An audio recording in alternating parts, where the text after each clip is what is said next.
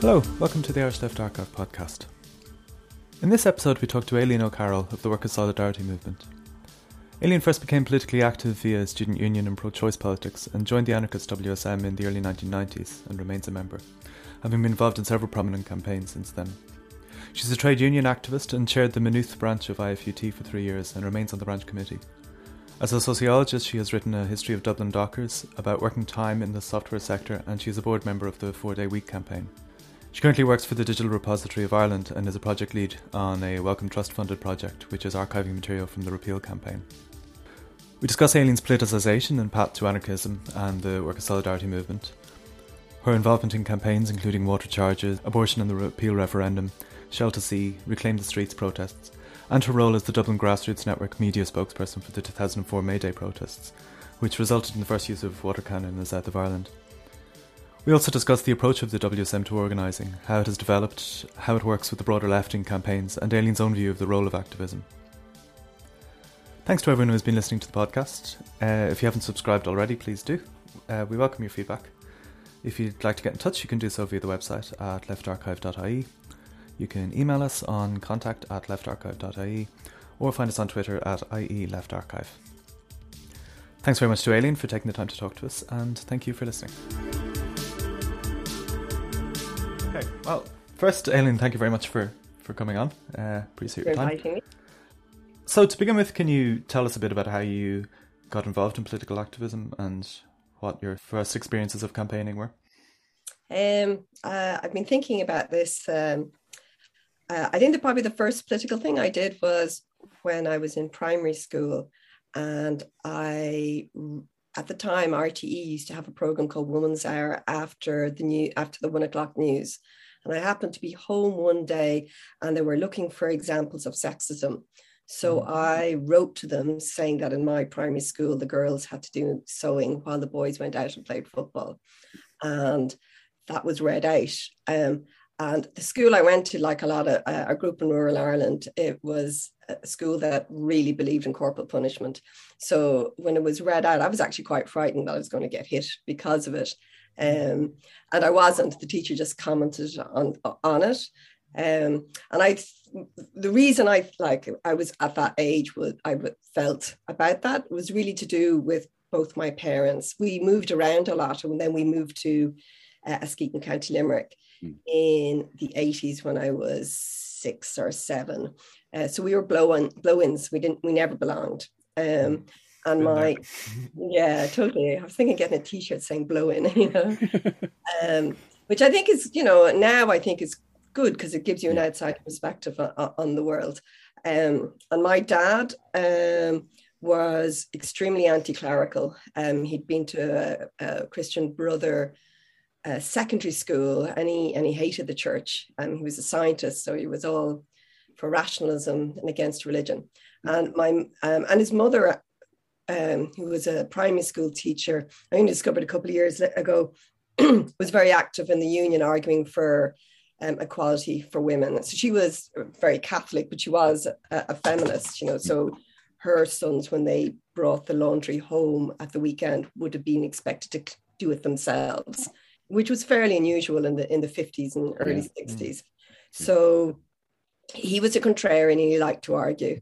And my mother also had a sort of an outsider, strange childhood herself, and was definitely a feminist. She was a physiotherapist and a writer. So it was a household where there was a lot of arguments at the table and a lot of feminist books around the house. So I would have read, when I was into reading, Kate Millett, which I didn't really understand, and Betty Freeman, and The Women's Room, which kind of blew my mind. So a lot of these books that I didn't necessarily understand, but I definitely, I had a feminist perspective. So then coming to a very conservative place like Askeaton that was very Catholic, and being like an outsider, I was comfortable in making those arguments. And then when I went to secondary school, I would argue all the time. And religion class, I remember once the Sister Francis saying to me, maybe you'll be happier in another school, and I kind of, and I remember me thinking, like what school, I live in Limerick, there aren't any big liberal schools. And then there was also the background of, the Kerry babies case was happening when I was a teenager, and Limerick was next to Kerry. There was Joanne Lovett. There was that woman, Sheila Hodgkinson, who died because she couldn't get treatment because they wouldn't give her an abortion. She had cancer. There was another school secretary who was fired, and that was upheld because she got pregnant. So there was a lot of stuff going on there. So that plus my mother's feminism, I think, gave me an introduction to politics. The first group I ever, and then of course it was the 80s. You had Reagan, you had Thatcher. And Brian Hanley talks a lot about the miners' strike, and that definitely was influential. Yeah. My father worked in the local factory, and he would have been in management, so we argued a lot about Thatcher. The hunger strikes were on, so I didn't really know what was going on in the north, but I remember when Bobby Sands died, they blocked the bridge in Askeaton, and there was black flags anywhere. So if you wanted to go to the other half of the town, you had to take a 6-mile round trip. And then there was nuclear war, and there was Chernobyl. So the first group I ever joined was C&D. I sent away to join C&D, and they sent me back a membership card. We lived about a mile or two as a crow flies from Shannon Airport. So looking at all, where nuclear bombs fit, and feeling that it was a potentially military target, it was something that I was worried about. I think anybody who grew up in the 80s with threads and everything had this apocalyptic feeling about the world, which actually makes the coronavirus thing very comfortable, expected, as teenagers. That was our childhood. And BBC TV, dystopian television. Threads. I remember Threads having a huge impact on me. Scaring me shitless. Yeah. So I did not I was bullied in school. I didn't like Limerick. I hated living in a rural life. I just had a sense there was a world out there somewhere that I had to get to.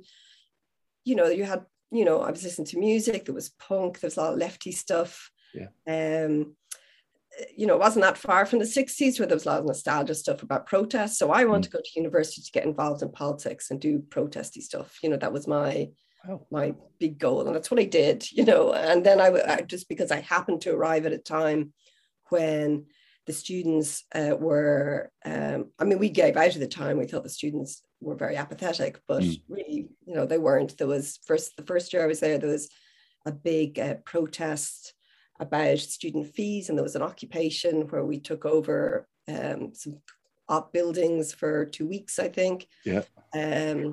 Which is great fun. And then I remember I walked on the top of the roof of Trinity, which is pretty impressive, to see it from that there, and got to read all the student records in the records office. And then the next year it was the SPUC stuff, when the SPUC started to take the students' unions to court. So then from then on, I became really involved in the pro-choice movement, and I also became involved in anarchism. The anarchism came from partly, like I said, I went to college looking to join something, to get involved. And I'd read, Homage to Catalonia, or Orwell's book, and that really influenced me. And there was a real connection between anarchism and the sort of feminism I was reading, which was all about consciousness raising, self-empowerment, the anarchism of the DIY culture, the punk ethic, question authority, do it yourself. So it was a good fit. I met Andrew Flood. He was already an anarchist. So he kind of introduced me to the anarchist thing. And I was kind of going, actually, I'm already an anarchist. This fits to what I already believe in. There weren't any other anarchists, as far as we knew, in Ireland. There was no internet. So you were just getting stuff. I remember a couple of books from Trinity's library, or the Well-Fed Cafe. And so we set up an anarchist group, the Anarchist Communist Group. And we produced one paper. And we had an open meeting in Trinity, and Alan McSimone turned up, and we were given a talk about anarchism. And then this bloke who was much older than us started talking about anarchism. I went, oh my God, he's an anarchist, So we joined the WSM that was already existent. We didn't know it was there before, and a couple of other people at the time did. Right. And was that a huge change? Joining the WSM? Yeah. No, because it was quite a small organization, and it was doing what we wanted to do. So, I mean, initially there was an awful lot of, and it's what I think a lot of small groups should do and often do. There was a lot of political discussion and documenting what we actually believed and working out what our shared beliefs. We come from a tradition called platformism, which is basically the idea that you have a shared political vision and a shared political tactics. So we spent a lot of time working out what our shared political vision was, producing paper. I was looking at them recently. To produce newspaper initially, like I do remember the very end of using Gestetner machines where you just turn around to things. And then I remember maybe 1 or 2 issues where you're doing it cutting up pieces of paper and sticking it in with stick thing. And then we moved to computers. In Trinity, I did science in Trinity, and first year Apple gave all the first years Macs. And Andrew did science too. So we had Macs. So that introduced us to desktop publishing, which meant from then on, we started doing them on computers. And like the WSM did move very early into putting stuff online. And I think probably can thank Apple for that. It is true. It was like there's quite a bit in the archive, but there's also obviously the WSM's own archive as well, which is fabulous. And anybody who's interested in this has to look at that archive. Yeah. The quality of the material coming out in the that we didn't know that. That's fascinating to learn. Yeah. And I think we had one of our missions was to be the memory of the class. So we did try, we still do, not as much as we should, but we tried to do proper reportage on any events or things that we were going to, who was speaking, what was happening, so that there was a record of it. I think in another podcast, I think Brian said organizations are very influenced by their founder members. And we were very influenced by Alan McSimone, and particularly because he came from the Workers' Party himself. And he had so many crazy stories about politics in the 70s. He had a very strong commitment to non-sectarianism, which I think is something that became part of the WSM's culture. So we would work with anybody. We wouldn't trust everybody, but we would try and work with everybody. We would try to be non-sectarian. We would try to report things fairly, which meant actually a lot of times we became sort of the honest broker in campaigns or stuff, because we kind of were. I mean, we're also the honest broker because we're smaller. We're not a competition, But yeah. Would that be frustrating? I mean, this is slightly off the point, but that's a fascinating point you raised. Was that a frustrating place to find yourselves in a sense? To be the group that people trusted, but not necessarily the group that was going to be expanding faster. I mean, we always wanted to grow. You always want to be bigger. You want more people. More people, you can do more things. We always felt that, given our size, we punched above our weight. We had an advantage that it's a small country, and most of us were in the capital city, and you can do a lot with very little people. We also saw ourselves as the thing about being an anarchist in a country where there's no anarchist tradition is you have to kind of work it out as you go along. So in that way, I felt it was a bit of an advantage, because it meant us that, we tried to be innovative. We weren't hidebound by what we did in the past. We could change. We did change a lot. We changed strategy a lot and pitched. But it's true, for the first decade, there was, about 12 of us, different 12, but, essentially we were a very small group with a wide periphery. We, like all groups, want to join, but that's what new members, because you can do more things. But we were also very happy to work with people, and a lot of our politics is about building relationships between people and see groups. We kind of see it differently. I think a lot of the Trotskyist groups or the parliamentary groups, they're in competition with each other over votes,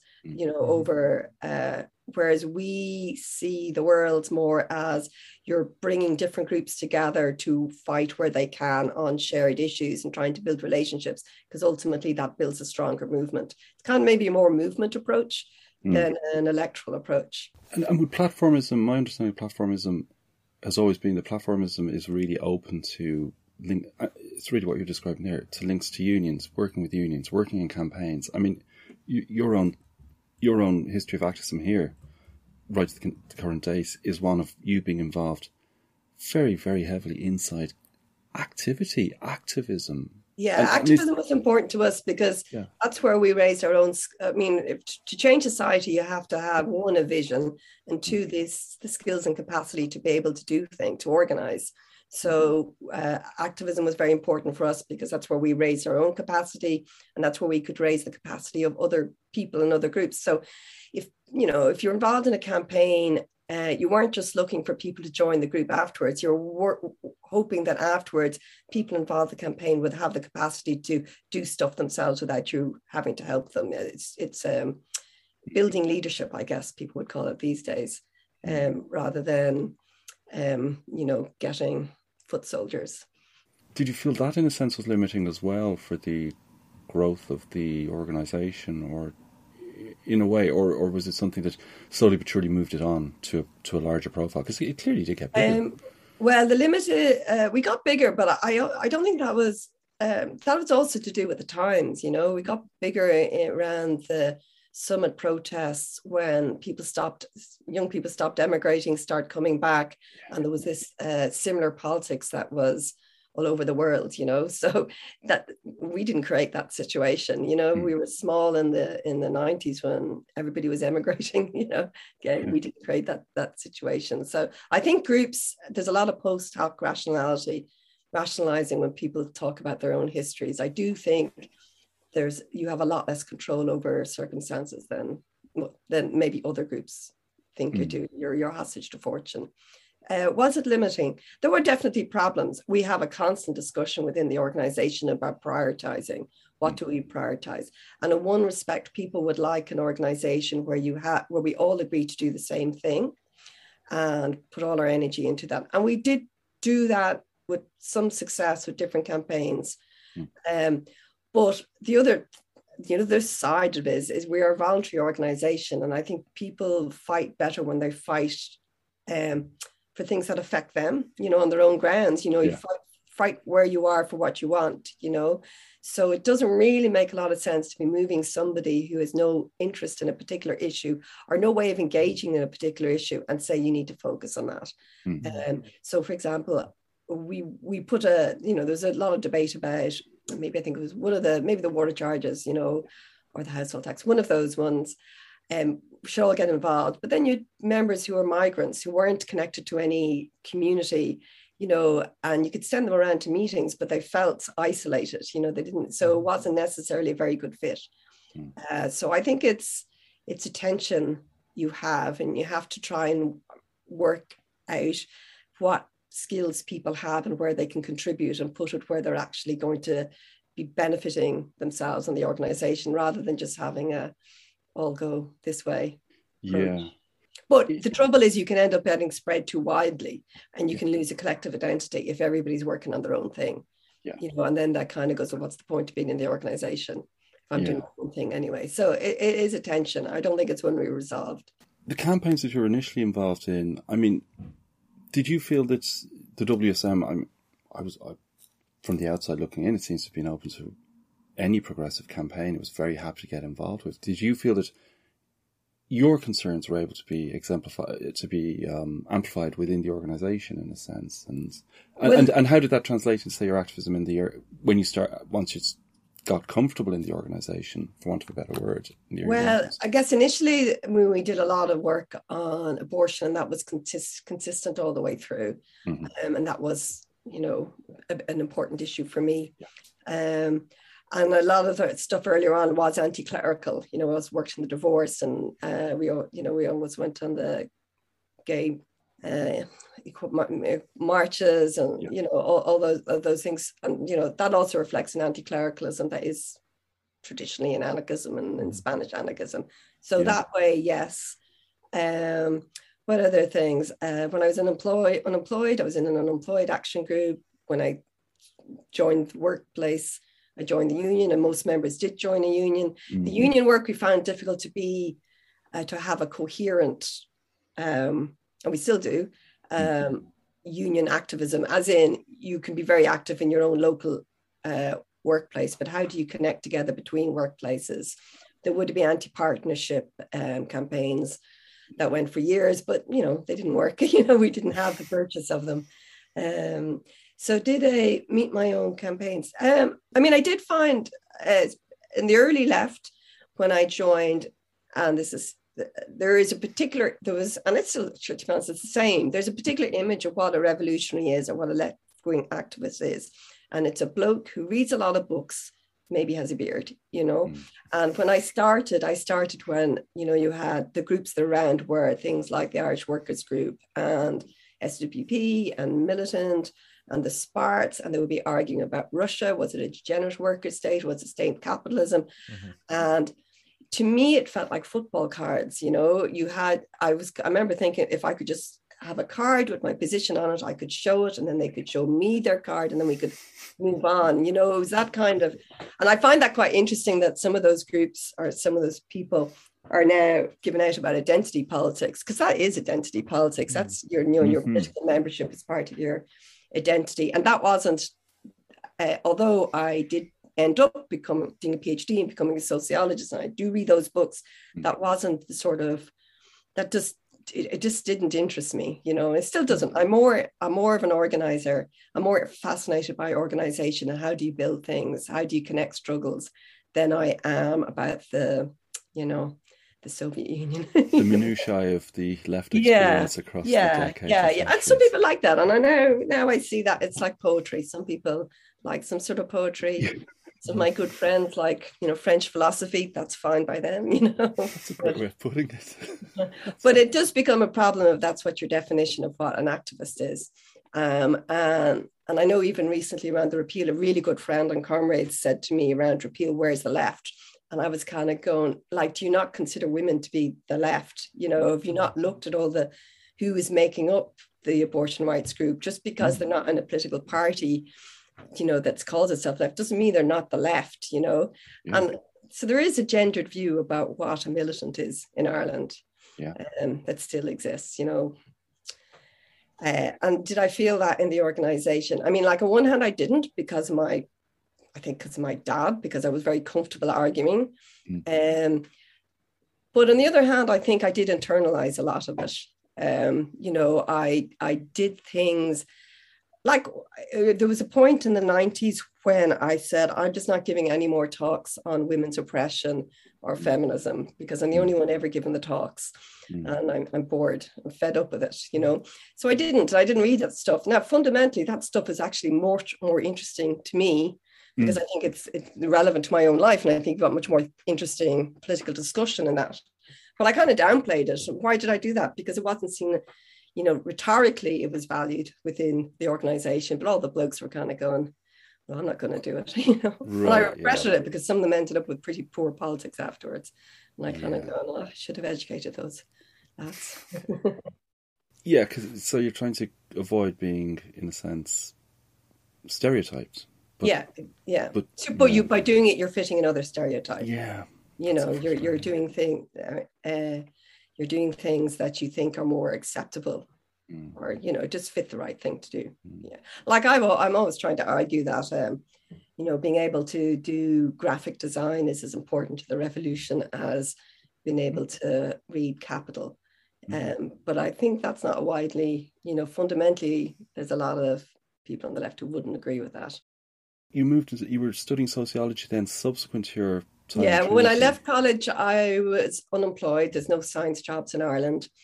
And I was just kind of going, I have to retrain because I'm getting to my 30s and I may never, ever work. And we were like, it was tough before the Celtic Tiger. Everybody was broke. And, you know, so I said I'd go back to college, you know, and I ended up doing sociology because I did stats and science, and there was stats and sociology.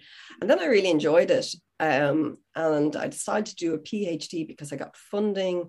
And I thought, sure, I may as well do it. I'm unemployed. I have nothing to lose.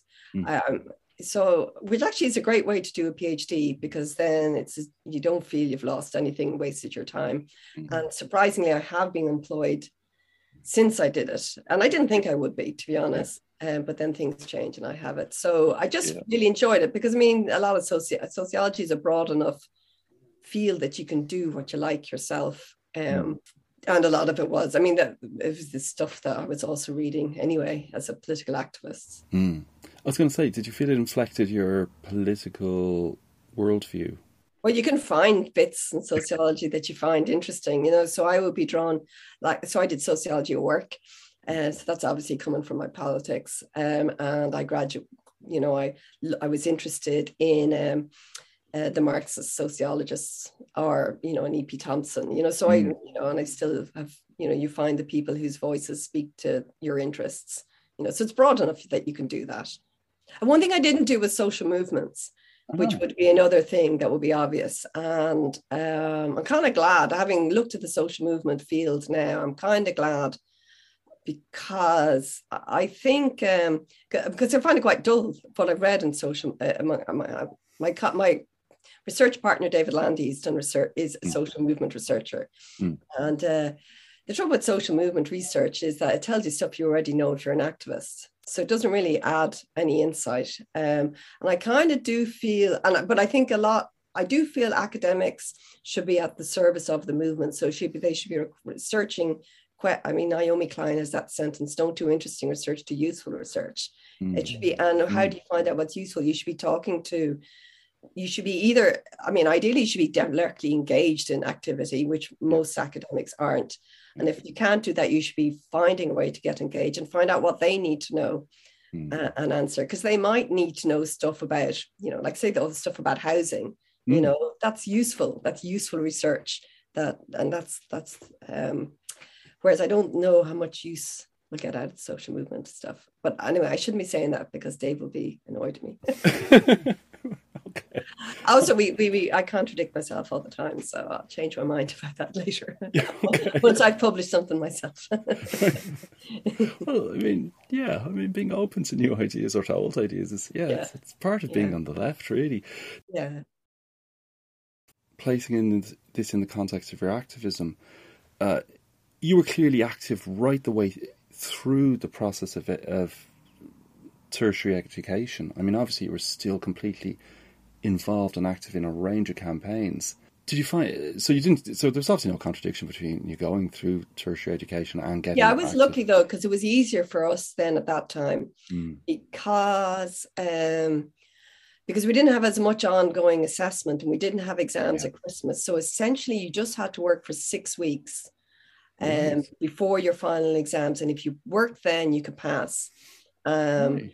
Whereas I think it's much harder now for students because there is so much more continuous assessment and so many of them are working and I wasn't working at the time. What we would do instead is we go to London during the summers and earn enough money to keep us going during the year, so I think it'd be harder now for students to do that. I mean, and a lot of us, failed. Yeah, a lot of us were very close to the end.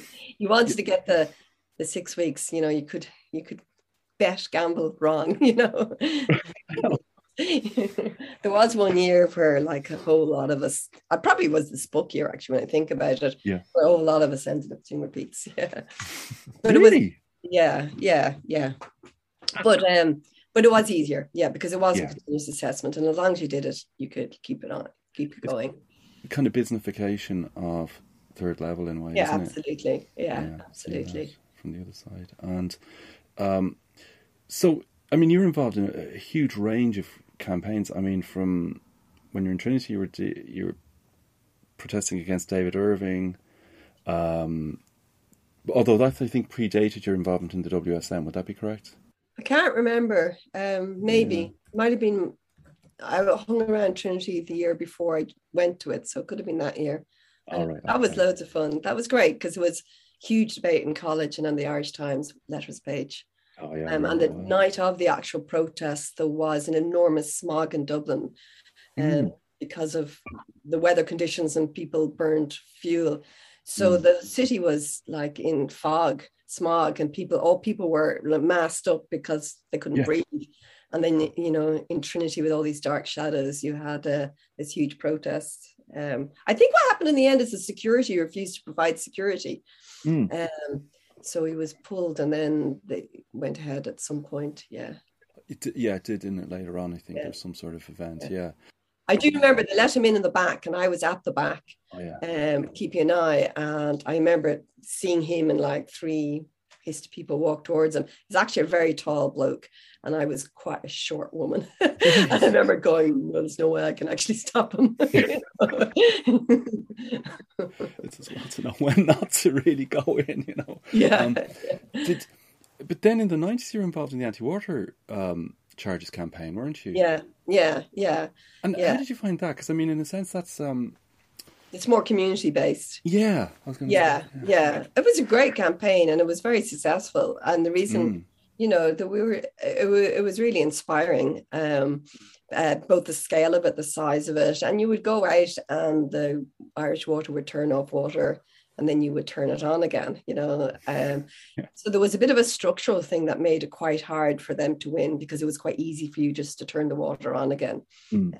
So I don't have a huge amount of memories about that. I remember being out. I mean, what the strategy was just to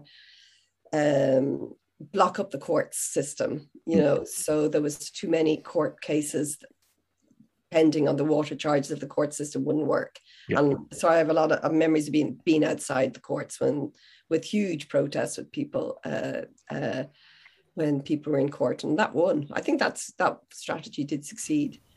Or at least paved the way for the further successes a decade and a half later. And I mean, you talked before about the tension in certain angles of political activity, but say the tension between, and I think there is a tension sometimes in some left groups in terms of moving into sort of community-based activism, but the WSM seems to have found that quite easy to bridge, in a sense, moving from one sort of campaign into another, or is that retrospective on my part? Did we find it? I mean, it was a community-based campaign. I wasn't necessarily in a community because I was renting, so we were moving house, you know, the way people do if you're renting.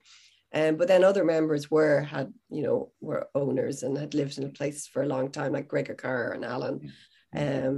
So they were able to get involved in local campaigns. And then I guess we were more assisting and doing the postering and things like that. I mean, I don't remember any of the details, but there was a lot of arguments between the SWP and the militant about policy committees, who was going to make the decision, who was going to pull the strings. And we were always putting forward, it should be a grassroots run campaign with delegates, and often we lost those votes. But we made the argument. But it did work in the end, in the sense, like, obviously at some point that message got through to people. I mean, our big problem as well, I mean, I do remember, I mean, a big problem would say the way militant used to work is they would say, leave it to us. We cover this area, which is an area where they had a candidate that they were going to run. We'll organize it. But they didn't have the capacity to organize it. Like, this objection that anarchists have is actually quite pragmatic. It's got to do with scaling up organizations and scaling up struggle. And if you want to scale up, you have to get, you don't have enough party members or full-timers to be able to leaflet an entire area, or, get people engaged. It makes much more sense to politicize street by street basis and get people in each street distributing the leaflets. You build a stronger organization. So that was one of the issues we would have. And then what about the life of the organization in that period? Did it feel like there was a step change from the early 90s into the late 90s? I mean, obviously, like, as we hit the 2000s and there's international events, and as you say, people staying at home, there's Genoa, etc. I mean, Did it feel like something was changing inside? Well, the organisation grew, so that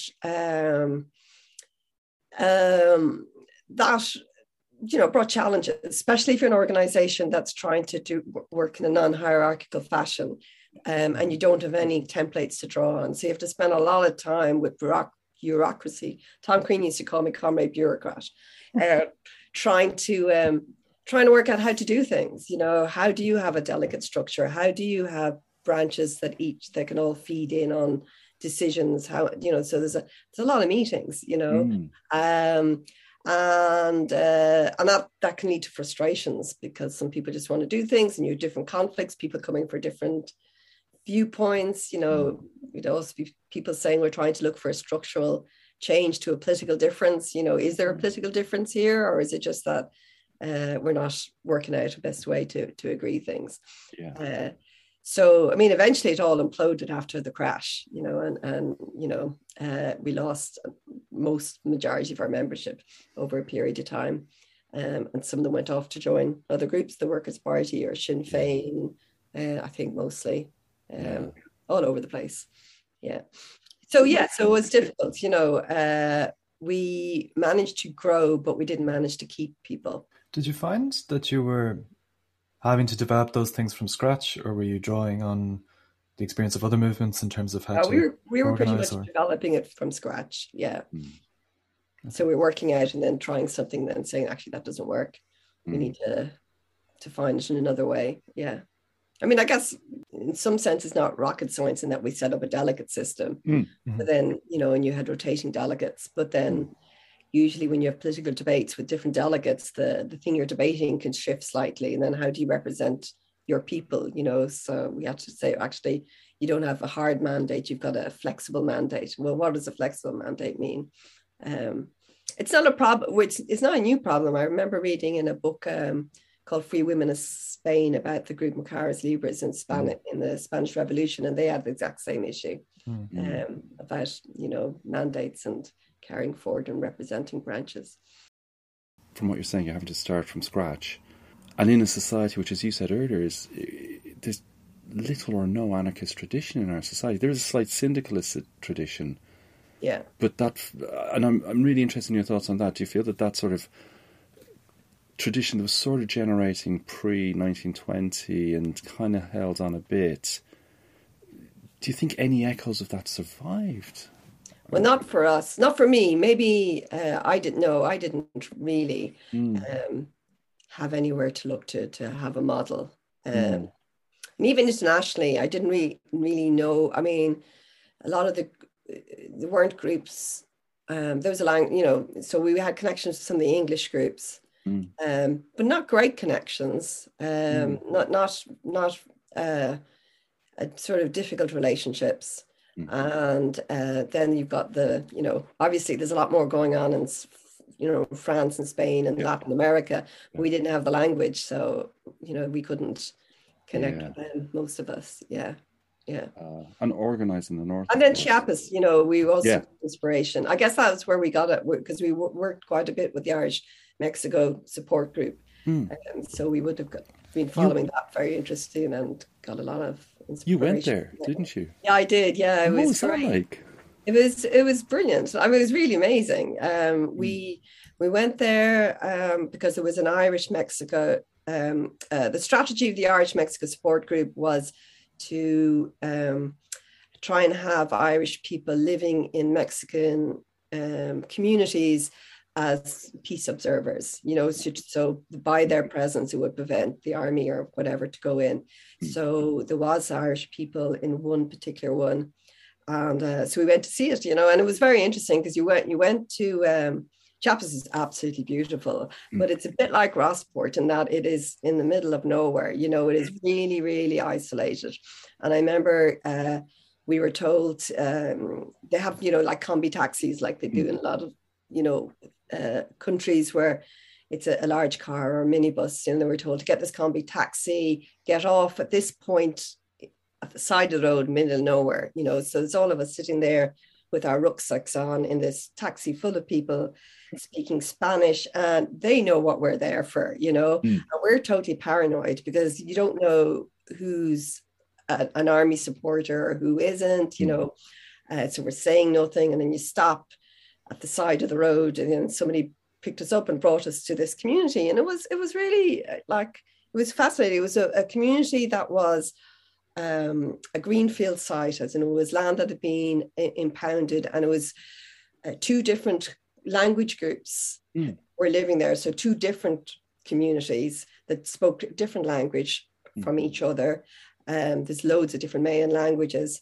The day we arrived, I remember there was a bit of a kerfuffle, because the policewoman who was a community elected official had to put the policeman in the jail because he'd been caught drinking, and there was a no drinking thing, so he was locked up in the room in the jail. And it was pretty inspiring. They all, all the women had long hair, they wore all the big, the big skirts and the white tops, and it was there was no running water. Was there? I don't know if there was a river.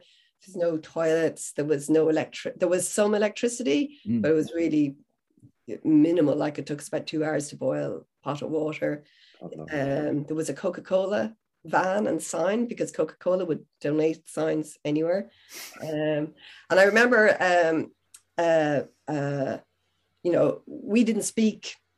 I think it was Tetzel they spoke, so they would speak Spanish and I didn't speak Spanish, to the other guy who, Nick Jones, I think it was, who spoke Spanish.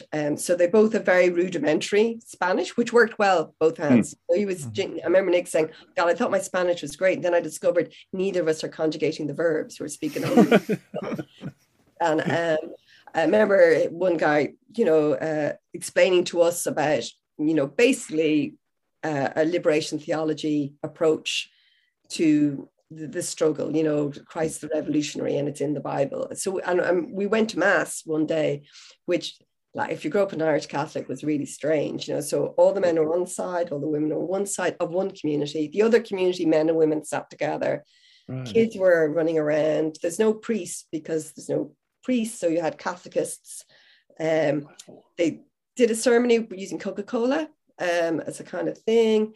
But the ceremony was mad, because, you had somebody at the top talking blah, blah, blah, and then people interrupting him and arguing back, and kids running around. And then it would segue very slowly into the community meeting about the issues that they had to talk about today, and we were getting translated. So it was just so not what I grew up with in terms of Catholicism. So yeah, it was a great experience to be there. It's so beautiful, such a lovely place. And then, it was interesting, because you have realized there's so much connections, although it's very isolated, like the west of Ireland. There's connections with the colonial powers, in that men would go to LA, San Francisco, work, and then come back. And there was that,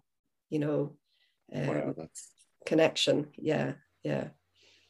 Did you sense the shape of participatory politics and, left libertarian kind of politics there? I mean, did you have that sense of that evolving out of that? Or yeah, that's what they were. Yeah, absolutely. And, that's what all that community meeting was about, and electing your own policeman and making decisions on how you dealt with particular issues. And in the sense that was very I mean, obviously there's a broader political framework there in Mexico, and the conflict, well, not conflict, but it is a conflict, but, Zapatistas and so on and forth. But I mean, do you have a sense of, like, is it almost these are happening in spite of that, or is it because a safer space has evolved within which they can occur? I mean, I don't know. I honestly don't know. I mean, it has been explained. It has been, I know they've, Marcus says that there is a pre-existing Mayan culture of self-organization and communities, which I guess you do get in small rural communities. And that's where he got his politics from them, rather than the other way around. So I don't know. Yeah, sounds fascinating. I mean, it was really interesting. It's really inspiring experiment. It was great to be able to go there. And it kind of feels like it was part and parcel of the language of the parts of the left during that period. It was sort of, an iconic signifier of that sort of language. Yeah, and it connected well with the summit protests, which were all organised on non-hierarchical basis, and they were very interesting as well. I only went to one, which was the one in Scotland, but even put aside them as protests, as social spaces, they were fascinating, because you had different groups of people trying to coordinate activities together with involving people in quite a difficult space. Like when we were, the Scotland G8 summit happened at the same time as the London bombing. Right. So, that was a lot of debate. A lot of people were from London, so there was a lot of issues. What should we do? Who to go? Some of the principles there I think are really important, like the principle of diversity of tactics, which is that you allow different groups to do different things and you don't criticize other groups. I think that's a brilliant principle that pretty more people don't take involved. You don't all have to do the same thing, as long as you don't by you're doing something, you make life more difficult for other people. But yeah, I thought it was great. I discovered how important toilets were. When you have lots and lots of people really basic stuff. How do you feed people? And I like that sort of stuff. I'm interested in that, that really basic social organization. And did you feel you could bring it back to Dublin, that in a sense, or back to Ireland more broadly and to the island more broadly? Yeah, and actually Zainab Tufnisi, if you read her book Twitter and Tear Gas, she talks a lot in one chapter about what's important about those spaces is the sense of community and solidarity that people feel there. And I do think that's important. And that is something that came from those. So from, a part of that was WSM became interested in, and it's the project of setting up social spaces, which is a tradition among not just anarchist, but communist groups in Italy and France, so we, and that is about, and you know what, actually, it's something that Larkin did when he was building the unions. They would have picnics and they had bands and they had, sports day for kids. It's about building. And I was talking to Selma James when she came over to the Anarchist Book Fair, and she was talking about the same thing when she grew up in New York, in the 1930s among the communist movement there. It's that idea of building up a community. So, you read a lot of accounts at the time and they say, well, I wasn't necessarily a member of the Communist Party, but I was a communist because I was with, these were my community.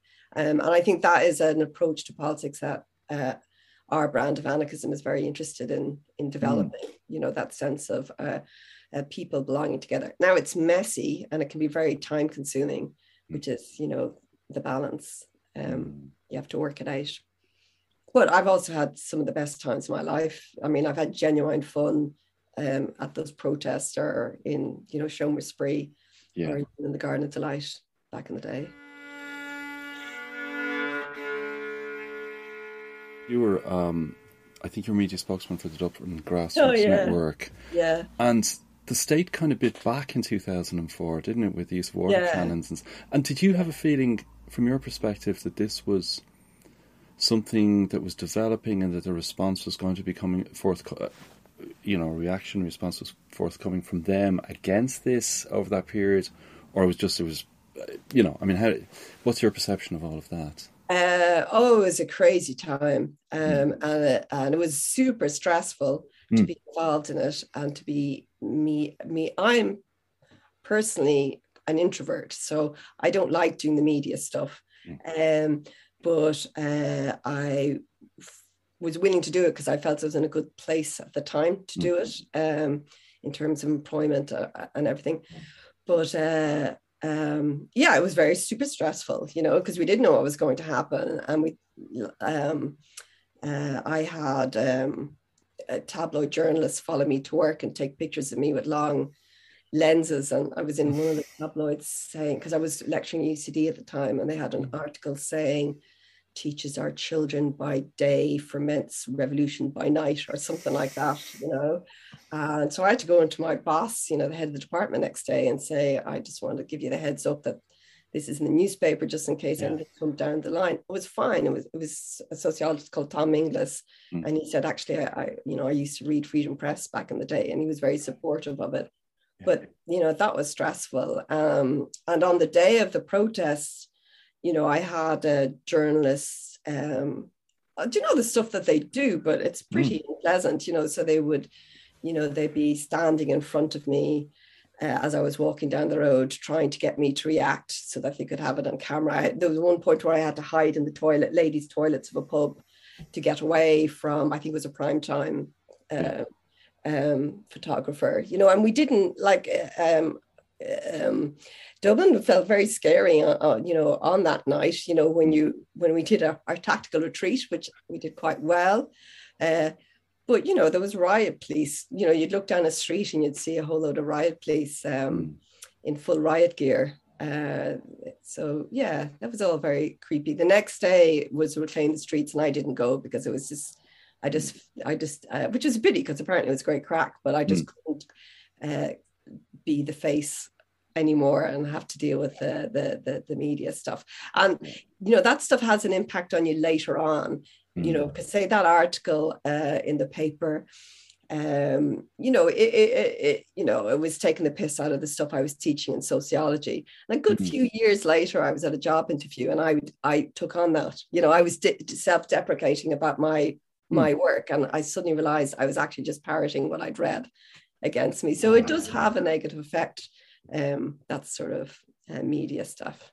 The good thing about it is, though, that there is always a problem in campaigns when you have media spokesperson and that they can become the de facto leadership of the campaign if they end up speaking out of turn, and the press always goes to them, or they can cause division if they say something and other people aren't happy. So we had really good preparation for it. We learned a lot about the way Sinn Féin used to work the media. They're very good at it. So in that way, we're really well supported, Do you think subsequent to that, the state pulled back a bit, or do you think it didn't have the same opportunities in a sense to show its teeth? I mean, I think also our side, we fell apart a little bit after that, right, because there was sort of a Me Too scandal attached to some of the events afterwards that led to a huge divide within the groups who were involved, right, and a lot of debate and discussion. So so we didn't really, I don't know how much we capitalized on it. It was one of those moments of exuberance rather than participating to a long-term building thing. It's sort of an educative moment, but not one that carried through for massively further. Yeah, and then of course, what sort of effect it had on other people. I mean, because we didn't know who was on it on the march, who ended up. It was just randomers turned up on the day. So who knows what sort of effect it had on those people. Do you think then, because you mentioned it before in respect to the WSM, that okay, that was 2004, but then one hits the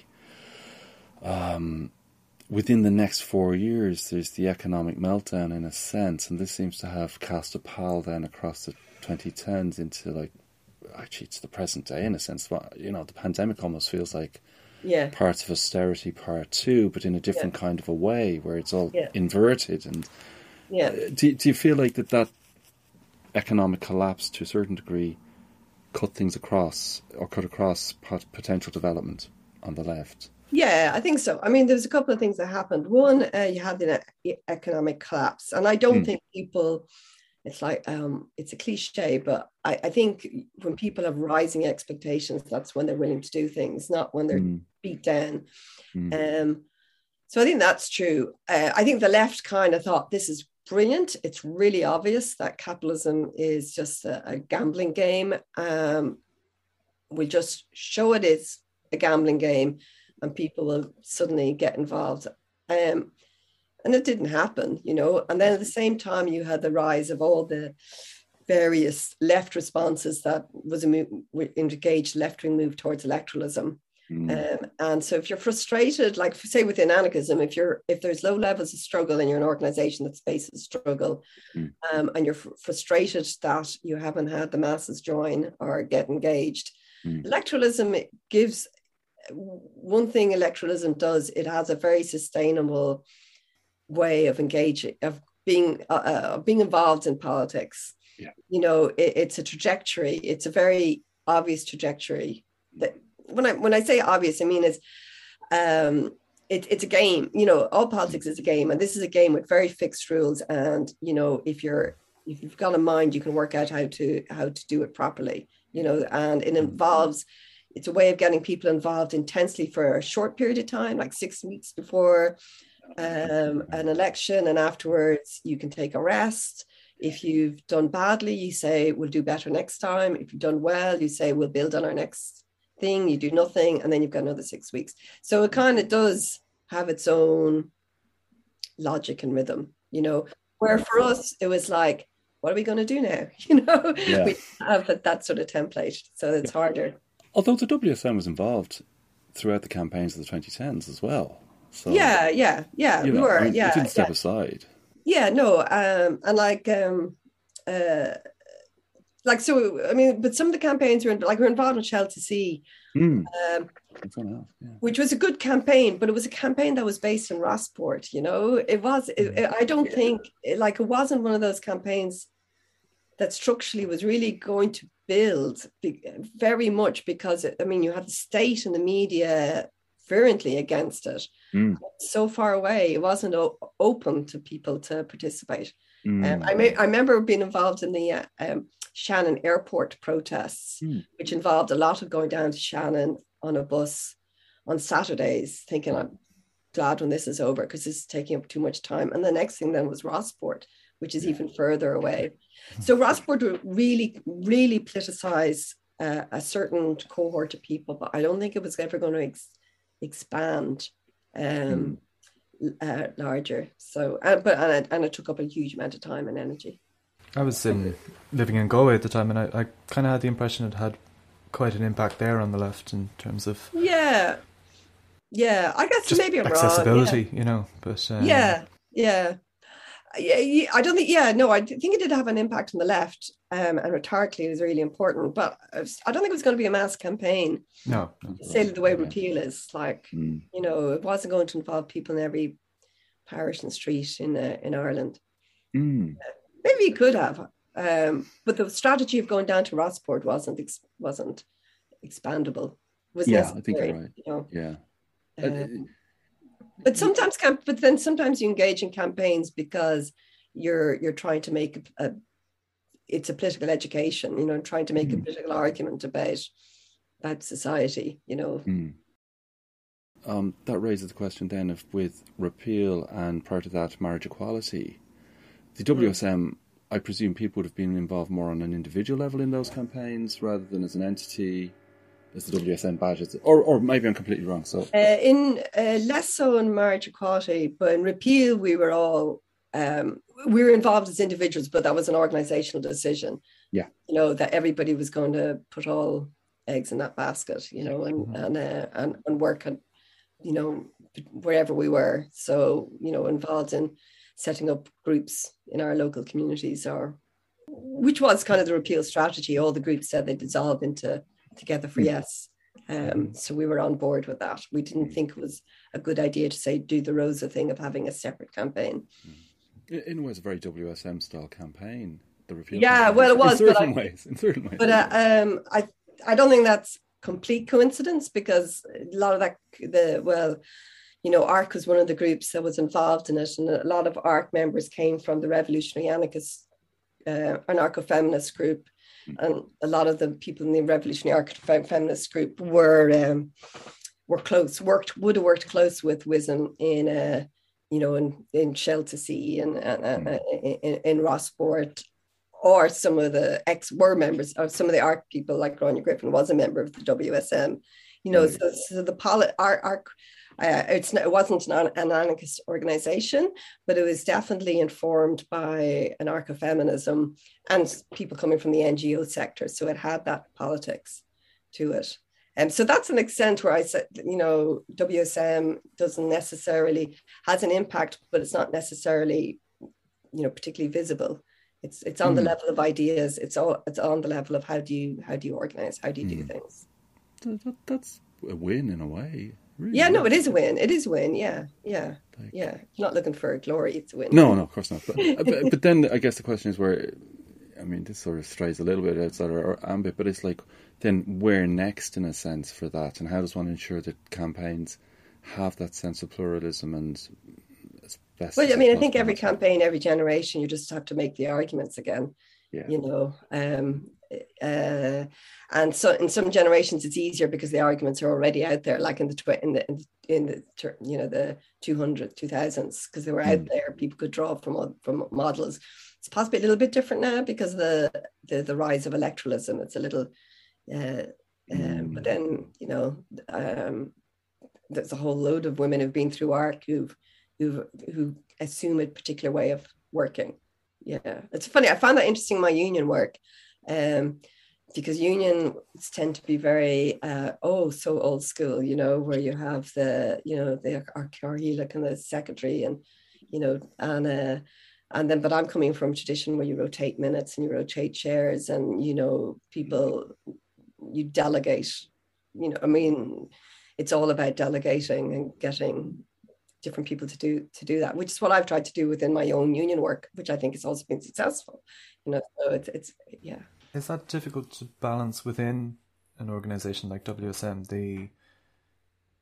The sort of egoless element of campaigning with other groups, but also, some groups have been accused, and probably sometimes justifiably, of being a little bit cynical in party building within a campaign or whatever. Is that something that's difficult to balance internally? That, I mean, WSM still has an interest in continuing itself and organising as well. Yeah. We're just not very good at it. That's all. We just tend not to ask people to That's join. An easy answer. Yeah, we don't ask people to join, and people tend to join organisations when they're asked to. so that's partially it. Could that be a flaw? I only raise that as a thought. Could that be a flaw, like in your political practice? It's a flaw that we're aware of. Yeah, I mean, and part of that is a reaction to the experience of other groups. So you'd go to meetings and somebody would stand up and say, "I'm blah blah blah. I'm in the WSA, in the SWP, or in militant, and the line is blah blah blah," and then they would lecture you for a couple of minutes, and everybody in the room would go, and so it's a reaction to that. You don't want to be that person. So we're the opposite. Yeah. But we should ask people to join. It wouldn't go amiss. I mean, if we want members, like currently, obviously with the pandemic, that has suppressed political activity except on the hard and far right, but they seem to be less concerned about their personal health and well-being. Would you agree with that analysis? That's totally. my perception. But for us, totally, absolutely, yeah. It's interesting because, I mean, you always think if you had this period of time, it would be brilliant because you could do all the sort of deep thinking and organizational stuff that you never have time to do because you're engaged in too many activities. But that doesn't happen because, to be honest, we're going through a pandemic, and we're stressed and we're anxious, and, we've had, some of us are grieving, and, so it's just, we haven't tried to be politically active for the last year. We've just been, checking in to make sure we're okay, kind of, rather than doing anything. So we do have to work out what we're going to do next, and it's a different world. And of course, Jigsaw is gone since the pandemic happened. Yeah. That's where we had our office. So we're going to have to try and work out what the next, where to next. And have you any hints or clues that you want to share with us? I mean, I think we definitely, we're all very committed to trying to the social space strategy and trying to get another social centre going. We'd like to do it. It's very difficult in Dublin because of property. Anybody has a warehouse or a space in Dublin to be willing to rent, please contact us. But so that's somewhere. So that's something. Beyond that, I'm not really sure. I mean, WSM is always, we're always trying to work out what to do next and whether we should even continue, whether, like, I see political organization as a tool. Is it a useful tool, or should we be throwing it away and creating something else, because it does come to a bit where if you've been around an organization, you've got a lot of history and baggage that can slow you down. Maybe it'd be better just to create a new thing where people could join with fresh energy and feel they're part of creating something new, rather than, joining something that's been around for 25 years or 30 years. So I don't know. I think it's all on the table whenever we get to meet and discuss face to face, ideally. I think I am an optimist personally. When people join the WSM, I always ask them, are you an optimist or a pessimist? And because that does influence your political vision. And we've usually had Adam McSimone was a pessimist. we've had a mix. Definitely had a mix of people. Yeah. I mean, I'm an optimist, but I mean, I've been in politics for a long time, and the approach has always been that, you know, it has to be sustainable. You know, you can't do it as a sacrifice on your life. You know, you have to still live a life. You know, it has to be something that you can do along with your life, and that you get something from. You know, that, and I do get it from. I enjoy it. I get a buzz from it. When things work out, I get buzz from being in activity. I like the comradeship, you know, and meeting people, and meeting like-minded people, and meeting friends from abroad who are in other struggles, you know. And I mean, if you don't have it, what are you left with? You're left with being cynical and angry, you know, because the world is not a good place, you know. So it's better than that, you know. Yeah, I think that's really true. I mean, that's really the argument for activism. Yeah, it is. And, you know, there is research out there that say activists are happier. I guess it depends what sort of organization you're in and how you're doing it. You know, I do think one of the things I think the ways WSM has changed over the years is it's less modeled on the traditional left, which really modeled themselves in a work organization.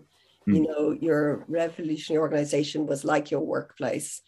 And it's become a bit of a softer, more concerned with each other organization, which I like, you know, in terms of self-care. I think that's kind of an emerging trend within workplaces as well, and within maybe society. It's where the discussions are going, you know. So I mean, because a lot of the work people do can, like, particularly Shell to Sea was extremely traumatic, and there's people who are still dealing with that trauma, and the repeal was very traumatic, you know. It's only a couple of years, and people are going to be dealing with that trauma for a long time. So I think you have to recognize that we're not robots, you know, we're people.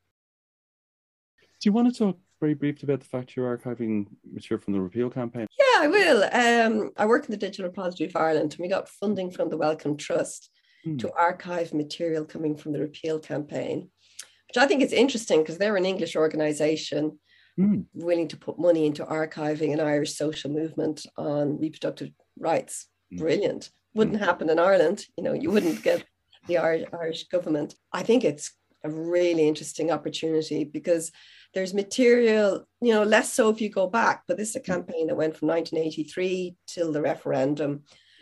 35 years of a social movement involving various generations of activists and different campaigning at different scales. So you had like the political parties, you had the legal campaigns, you had the NGOs, you had the grassroots activism.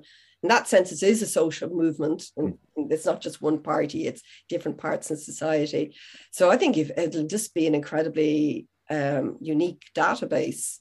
You know, even if you think beyond thinking of this particular repeal, if you want to look at social change over time, it'll be really great. So I'm really hopeful we'll manage to get as much stuff as we can in that time.